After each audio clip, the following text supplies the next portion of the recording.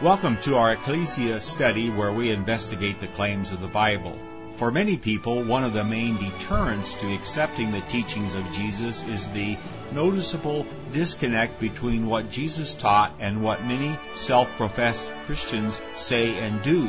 As we investigate the Bible, we look into how C.I. Scofield and his reference Bible have influenced literally thousands of evangelical pastors and millions of evangelical Christians into fervently believing that the modern state of Israel is a fulfillment of biblical prophecy and should be revered and supported without question, in spite of its undemocratic and inhumane treatment of both Christian and Muslim Palestinians for over 60 years of occupation. Our study leader is Mark Horton, president of Ultra Clean Corporation and a diligent student of the Bible.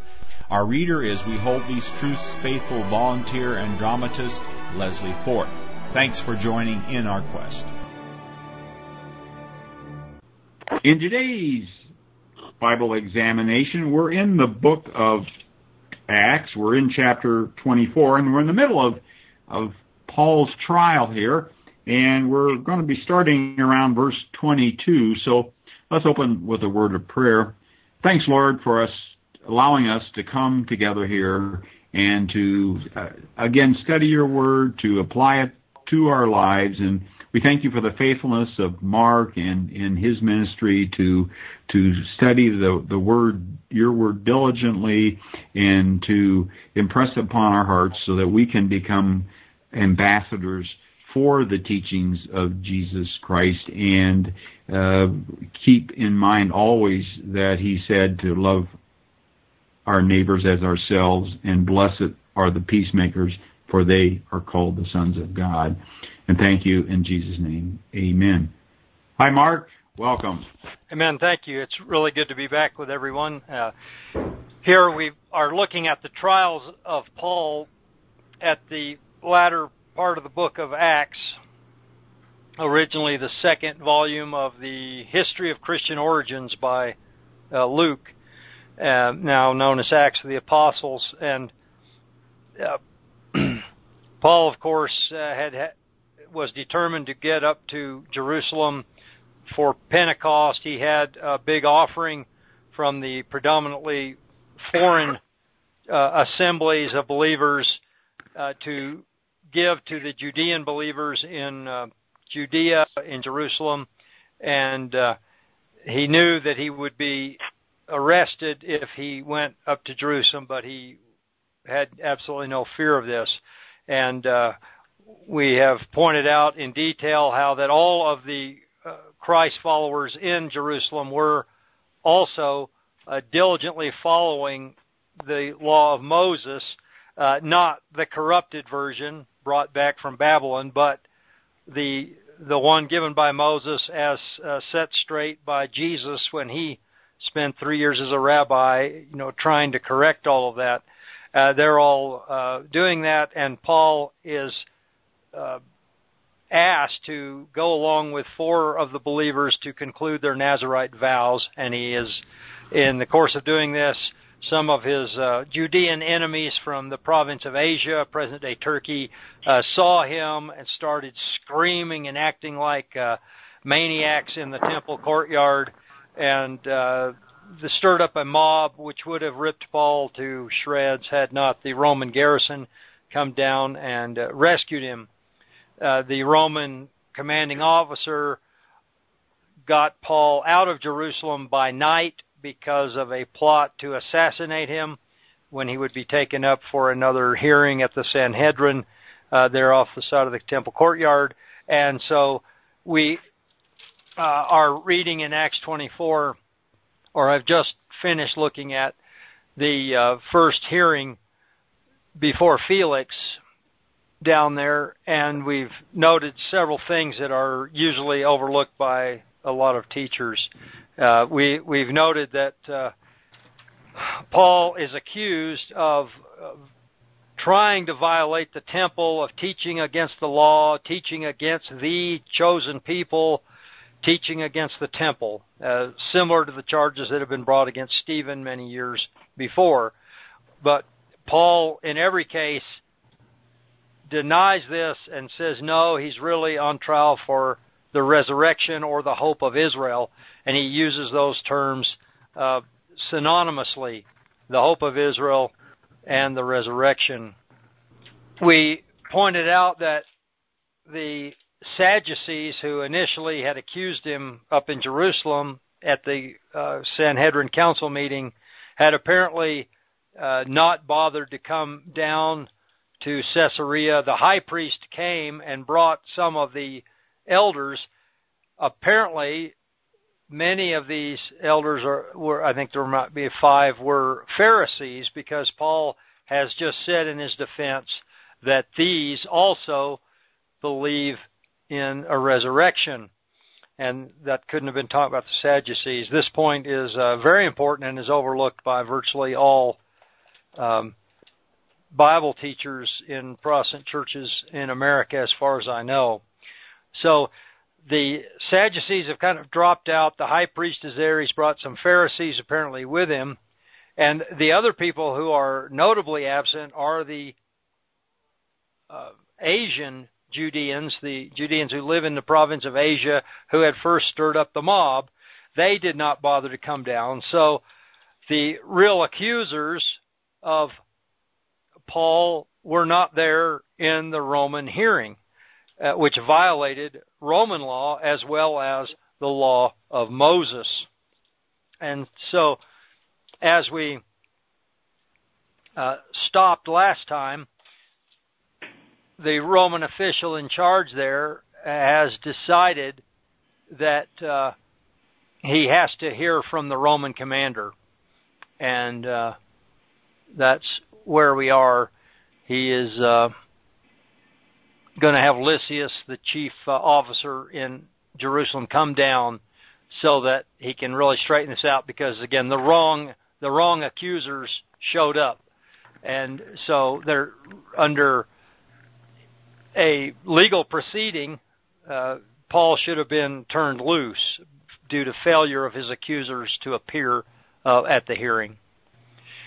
All right, so let's read 23 to the end of the chapter, please. Felix was rather well informed about the new way, and when he heard these words, he adjourned the trial, saying merely, "I will decide the case when Lysias, the commander, arrives." He gave orders to the centurion that Paul was to be kept in custody, but allowed some freedom, and that no one was to prevent his friends from seeing to his wants.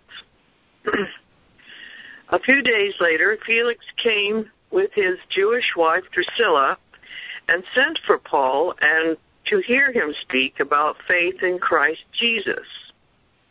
As Paul talked on about uprightness, continence, and the coming judgment, Felix became frightened.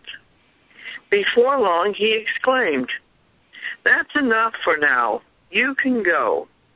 I'll send for you again when I find the time." At the same time, he hoped he would be offered a bribe by Paul, so he used to send for him frequently to converse with him. 2 years passed, following which Felix was succeeded by Porcius Festus.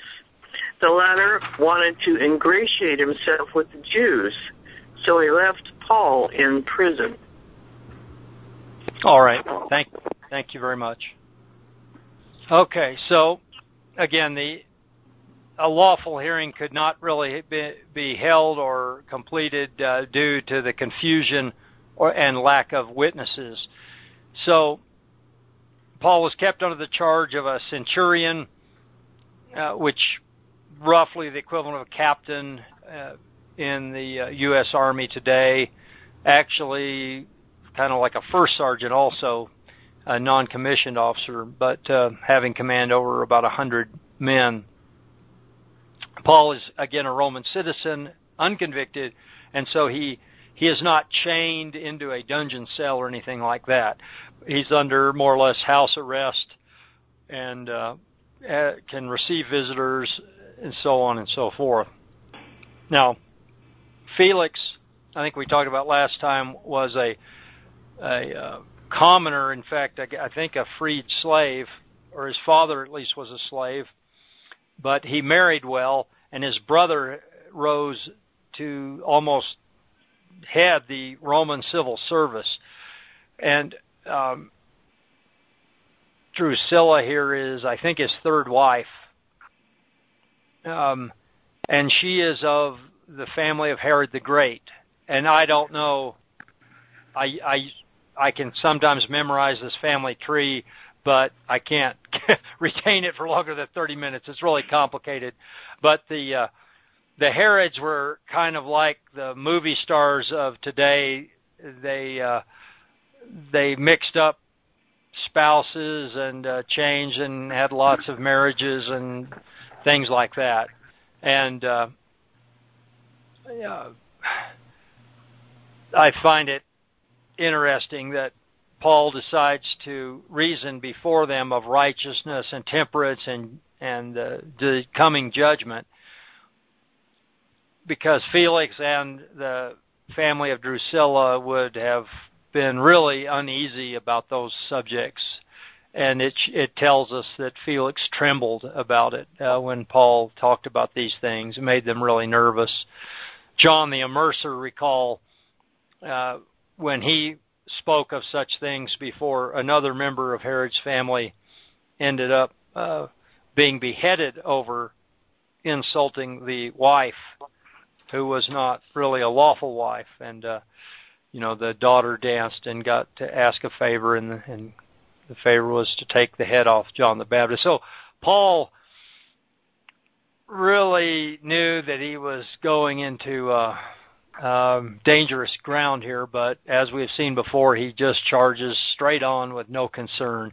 And he's already been told by Jesus himself that he will get to Rome, so that may have made him even bolder than usual here. So anyway, he did not make these elite people feel comfortable and at ease, but at least they got a chance to listen to him, to learn of the truth of Jesus of Nazareth as the Messiah, and so on. Now, Luke uses the term back up in 22 of the way.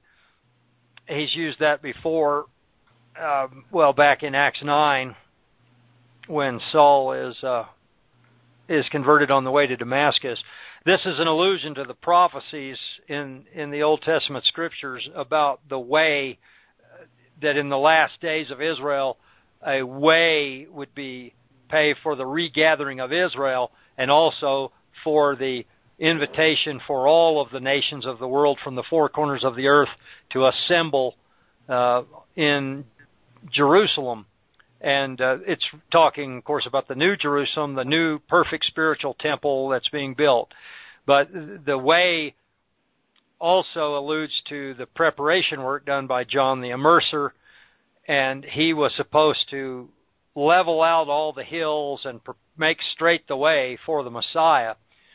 And this is, I mention this just because none of our dispensational friends believe that John the Immerser had a highway construction business hidden away down there in the Negev desert, and of course their way of reading the Bible demands that they interpret everything literally, and they want to try to, or physically, literally is not really a good word. We read the Bible literally as literature, but they want to interpret things physically, even when a figure of speech is being used. And so the way, making the way straight for the Lord, mowing down the mountains and all of that, taking the curves out of the trail, John did that, but he did it in a spiritual way, not in a physical way using road construction equipment. So I just had to throw that in, since the way is used again there in verse 22. Now, jumping back down to verse 26, part of the reason Paul is probably kept incarcerated is because at some point it was likely mentioned that he had accompanied, well, he had said it himself, that he had accompanied a collection alms for his countrymen. And Felix may have thought that Paul had access to large sums of money. He apparently did have family that were fairly wealthy. His parents had to be fairly wealthy. His family living in Jerusalem apparently were somewhat wealthy. So he had reason to hope for a good bribe, and he talked to him when he had the chance to try to get Paul to cough up some money for his release. But 2 years this went by, and Felix was replaced by Porcius Festus, willing to show the Judeans a favor. Felix left Paul under arrest, even though he should legally have let him go. All right, any comments, thoughts, or questions on these last verses of chapter 24? Well, the way was also an early term for the Christians, was it not?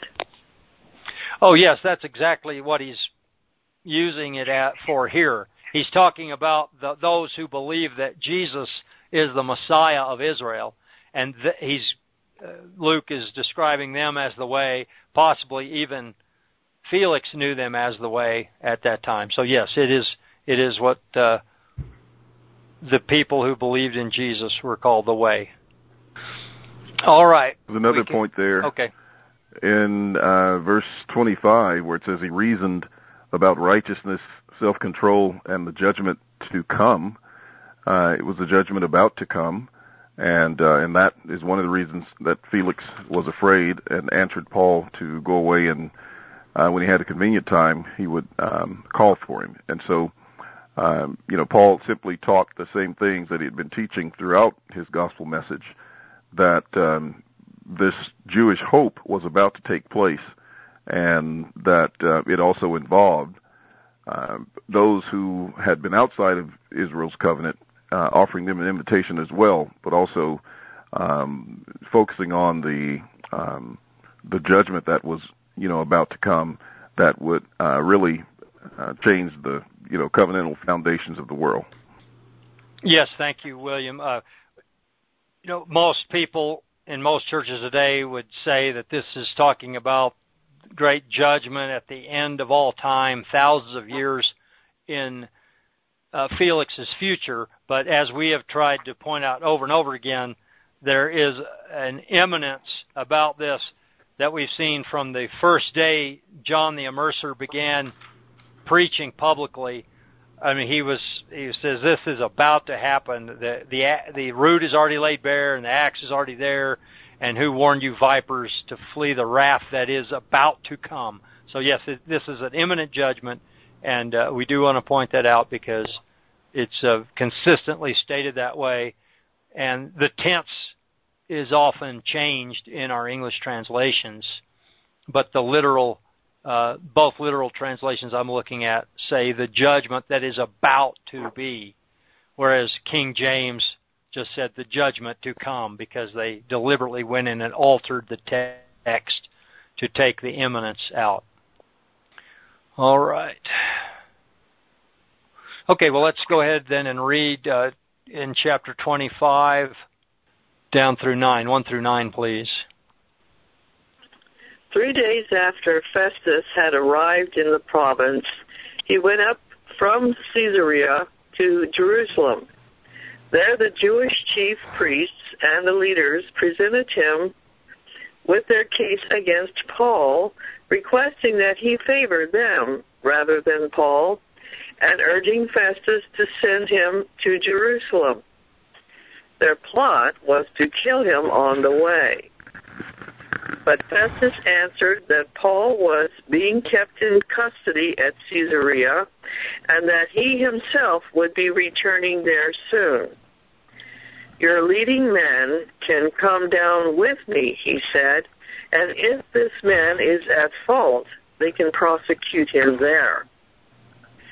After spending 8 or 10 days in Jerusalem, Festus went down to Caesarea. On the following day, he took his seat on the bench and ordered Paul to be brought in. When Paul appeared, the Jews who had come down from Jerusalem surrounded him and leveled many serious charges against him, none of which they were able to prove. Paul's defense was, "I have committed no crime either against the law of the Jews or against the temple or against the emperor." But Festus, wishing to please the Jewish people, asked Paul, "Are you willing to go up to Jerusalem and stand trial before me there on these charges?" All right, thank you. So, of course, it would make sense that the new procurator would go up to the capital of the country that he is ruling. So he goes up from the Caesarea, which is this magnificent Roman city that Herod the Great built right on the coast, an artificial harbor that was a marvel of engineering at its time, a wonder of the world, truly. And it was, of course, the seat of the Roman procurators, and the Herodian kings also had a palace there as well. But he does go up to Jerusalem to meet the leaders of the nation, who he's going to have to work with during his tenure there. They made use of this visit to mention Paul to him, and they accused him, the high priest again, who is almost certainly a Sadducee, but then principal men of the Jews also. And again, these are apparently the Pharisees, as we talked about last time. And we made a careful logical argument that the Pharisees must have initially, at Paul's first hearing in the Sanhedrin, accepted his view of the resurrection as their view of the resurrection, and they not only did not accuse him, but they defended him and said there was absolutely nothing for which he should be bound in him, and they almost insisted on his release at the first hearing.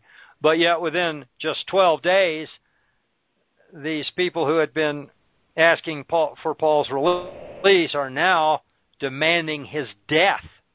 And we were able to show logically that they must have concluded that Paul's vision of resurrection was entirely different from their view of resurrection. And in all likelihood, this is because they held a physical view of resurrection to go along with their physical view of a restored kingdom, a restored king, the restored throne of David, and so on. And Paul, as we can read clearly in his own writings, and we'll see as we get further into these trials, held a spiritual view of resurrection. And it's not just what we commonly think of as, oh, we go to heaven to be with God when we die. That is really the result of resurrection, not the fact of resurrection. And we're going to be looking in detail at Paul's view of resurrection and what was promised, because he's always going to Old Testament prophets to teach his view of the resurrection, or he claims that his view of resurrection is nothing but what the prophets had promised to Israel. And so this is going to be really, really important. But here we see the result of that difference, that the leaders of the Judean nation want Paul dead. They're begging this new Roman leader to get Paul out of his protected custody down in Caesarea, get him on the road back up to Jerusalem so they could assassinate him. I mean, they're willing to risk insurrection or anything to get rid of Paul. They absolutely, passionately hate him with every fiber of their being. And interestingly, last week Chuck pointed out the amazing similarities between the beliefs of the Pharisees then in the first century and our Christian Zionist dispensationalist friends today. But there are some differences, but there is an alarming list of similarities about what they both believe. I don't know whether Festus was on to him or not, but he was fairly strong for a Roman official in insisting that Paul should stay down at Caesarea. And so he invites these accusers to go down with him and make the accusations against Paul there in a proper setting, in a formal hearing. After his visit finished, it says more than 10 days, he returned down to the coast to Caesarea, and the very next morning, probably early in the morning, he ordered Paul to be brought before him. And some of the Judeans had accepted the invitation and had come down as well. And they laid out many weighty charges. Again, we probably know the gist of them, but Luke clearly states they were not able to prove. Desecrating the temple would have been the one that they would have wanted the most, because they could have demanded the death penalty immediately for that. But again, they didn't have the witnesses anymore. They could not prove any of these charges. We can see the nature of these charges again here in verse 8, when Paul responds that he has not sinned in anything against the law of the Judeans, nor against the temple, nor against Caesar.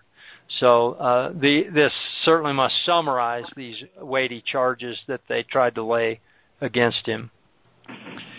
Now Festus, I'm sure he has some sense of justice and rightness, and probably knows that Paul is completely innocent. He probably was told that by Felix.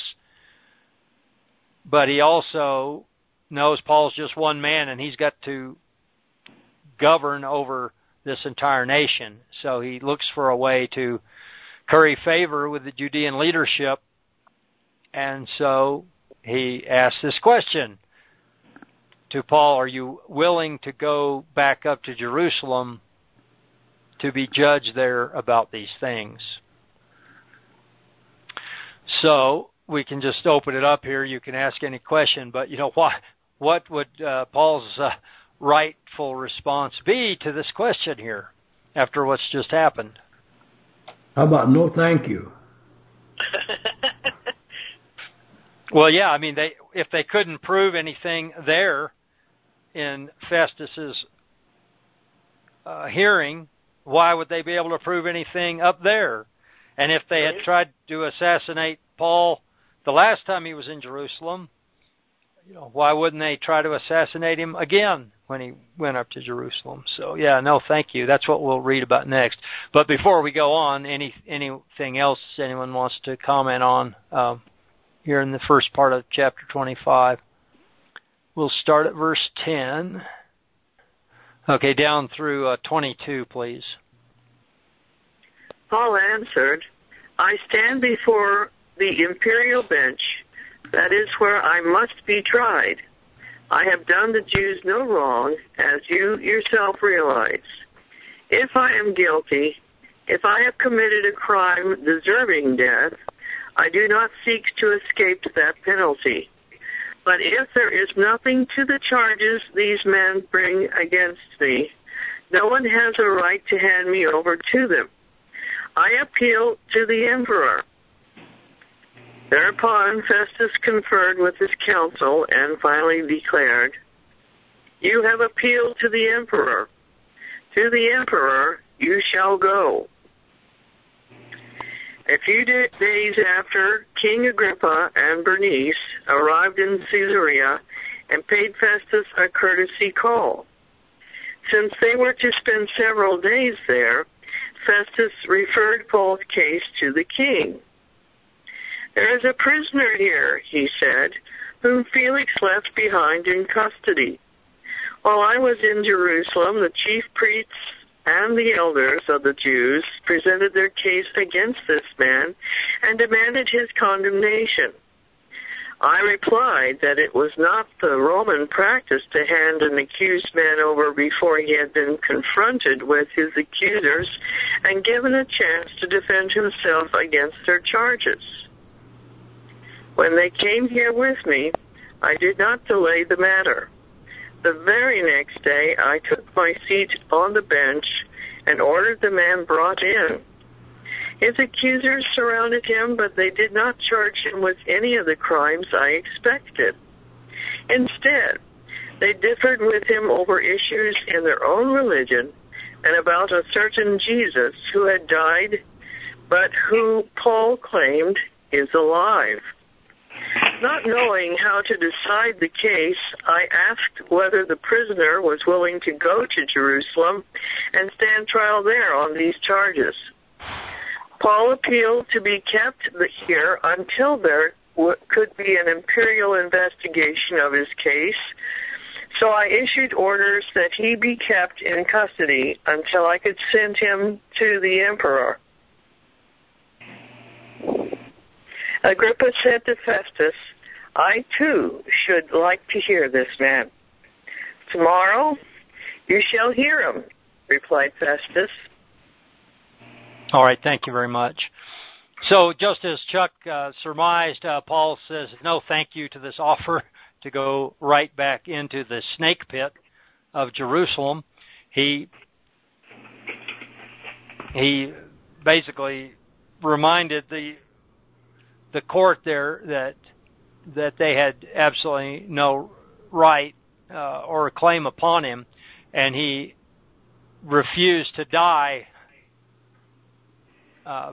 for no cause because he had done nothing worthy of death, and then he appeals to Caesar. And this probably was a huge relief to Festus because he didn't have to make the decision to either turn him over to the Judeans or to release him and earn the ire and wrath of the Judeans. Paul takes that problem out of his hands and appeals to Caesar, and Festus is probably glad he confers with his council and then confirms that you shall go to Caesar. And this doesn't necessarily mean a personal audience before the emperor, but it means basically an appeal to the Supreme Court of Rome in Rome, Caesar's direct representative. Now, he's got a problem, though, because, a case going to a Supreme Court, is that usually a trivial case like a misdemeanor or something? No way. No, it's usually some case that is really serious and really complicated. But is Paul's case really very complicated? Not at all. No, he's an innocent man who under Judean law and Roman law should be released immediately. So how is this going to make Festus look back in Rome for this prisoner to arrive with an appeal and there's absolutely no case against him? It's going to be a little bit embarrassing. So when Agrippa, another Herod, and his wife Bernice, I think that's pronounced differently than we pronounce it now, when they show up, Festus says, aha, maybe this guy can help me write this case up to submit along with Paul going up to Rome. So he describes the case there to Agrippa, and gives him a fairly accurate summation of the events, so to speak, and the questionable nature of the charges that they laid against him, and the religious questions that were really at the root of the disagreement rather than any violation of law. So he's going to ask Agrippa here to help, write this up, write the case up. And Agrippa had apparently heard of Paul, and so he agrees to hear what Paul has to say and then possibly help in writing up a summation of the case. All right, anything that I overlooked there of significance? Well, it sounds like in debate terms, they had a squirrel case, and they had to make the most of it. Okay, I'm not familiar with that terminology, but I'll take your word for it. A squirrel case is a case built up over a little or nothing, and try and make the most of it. Okay. Yep, that sounds pretty much what he's stuck with here. Yeah.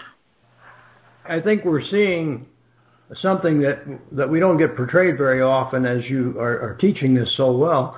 We're seeing the deterioration that's going on in the Roman system, where they have this nepotism among the leaders, and where they have this corruption creeping in, and they're taking bribes and trying to finagle. And it seems like the Roman Republic is coming apart in a little bit at a time in front of us. I know that's aside from the lesson that we're in, but it seems to be interesting that sort of shows up in the teaching of this chapter.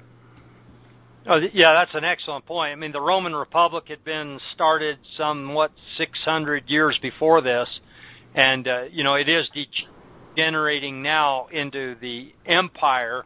The Star Wars movies kind of parallel this in a way. But, we definitely see that even with the trial of Jesus before Pilate,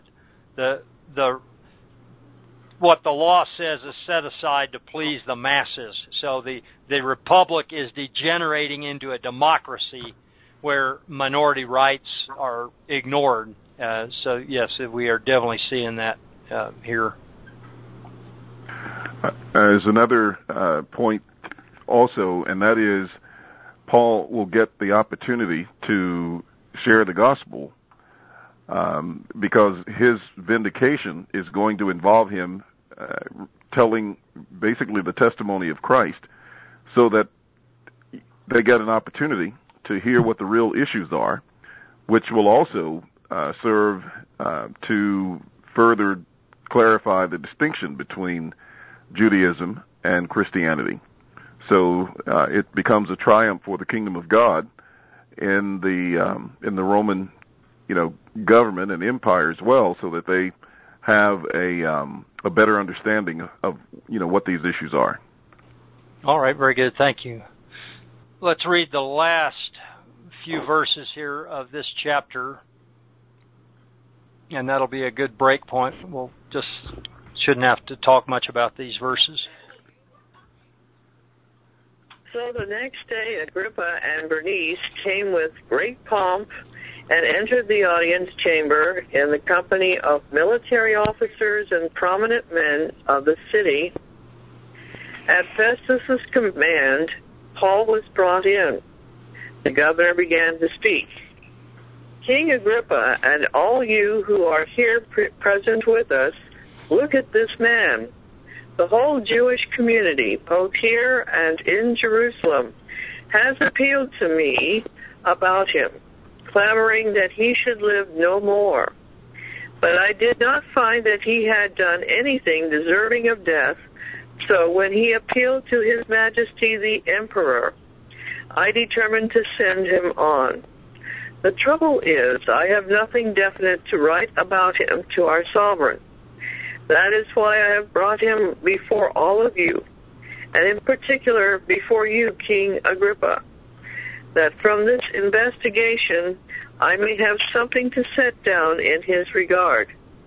It seems to me a senseless procedure to send on a prisoner without indicating the charges against him. Thank you, yes. Yeah, he's got a little bit of a problem there. But, this city was built by Herod the Great, one of the greatest builders of all human history, and the entire town is magnificent. And this audience chamber, I'm sure, was spectacular. And don't you get the sense of pomp and show as all of these important people are in this place, and Paul is brought there. And then even the way Festus describes it, he describes it much more, he kind of embellishes it, I guess, a little bit here in the way he's describing it before all the people assembled in this audience chamber. About, instead of they want him, they want Paul dead, they're crying that he should not live any longer. So I just get the sense of a spectacle going on here. What a great place to turn Paul loose. And that's what we'll look at next time. Any other thoughts or comments here? Excellent lesson. Thanks for listening. If you like this program, please let your friends know about it and our other thought-provoking podcasts. And be sure to visit our website, whtt.org, for a wealth of information on Christian Zionism and other critical issues that we face. Also, at whtt.org, you can watch for free our award-winning documentary film, Christian Zionism, The Tragedy and the Turning, Part 1. Join us in our efforts to wake the town and tell the people. Start small, think big, and press on towards the straight gate.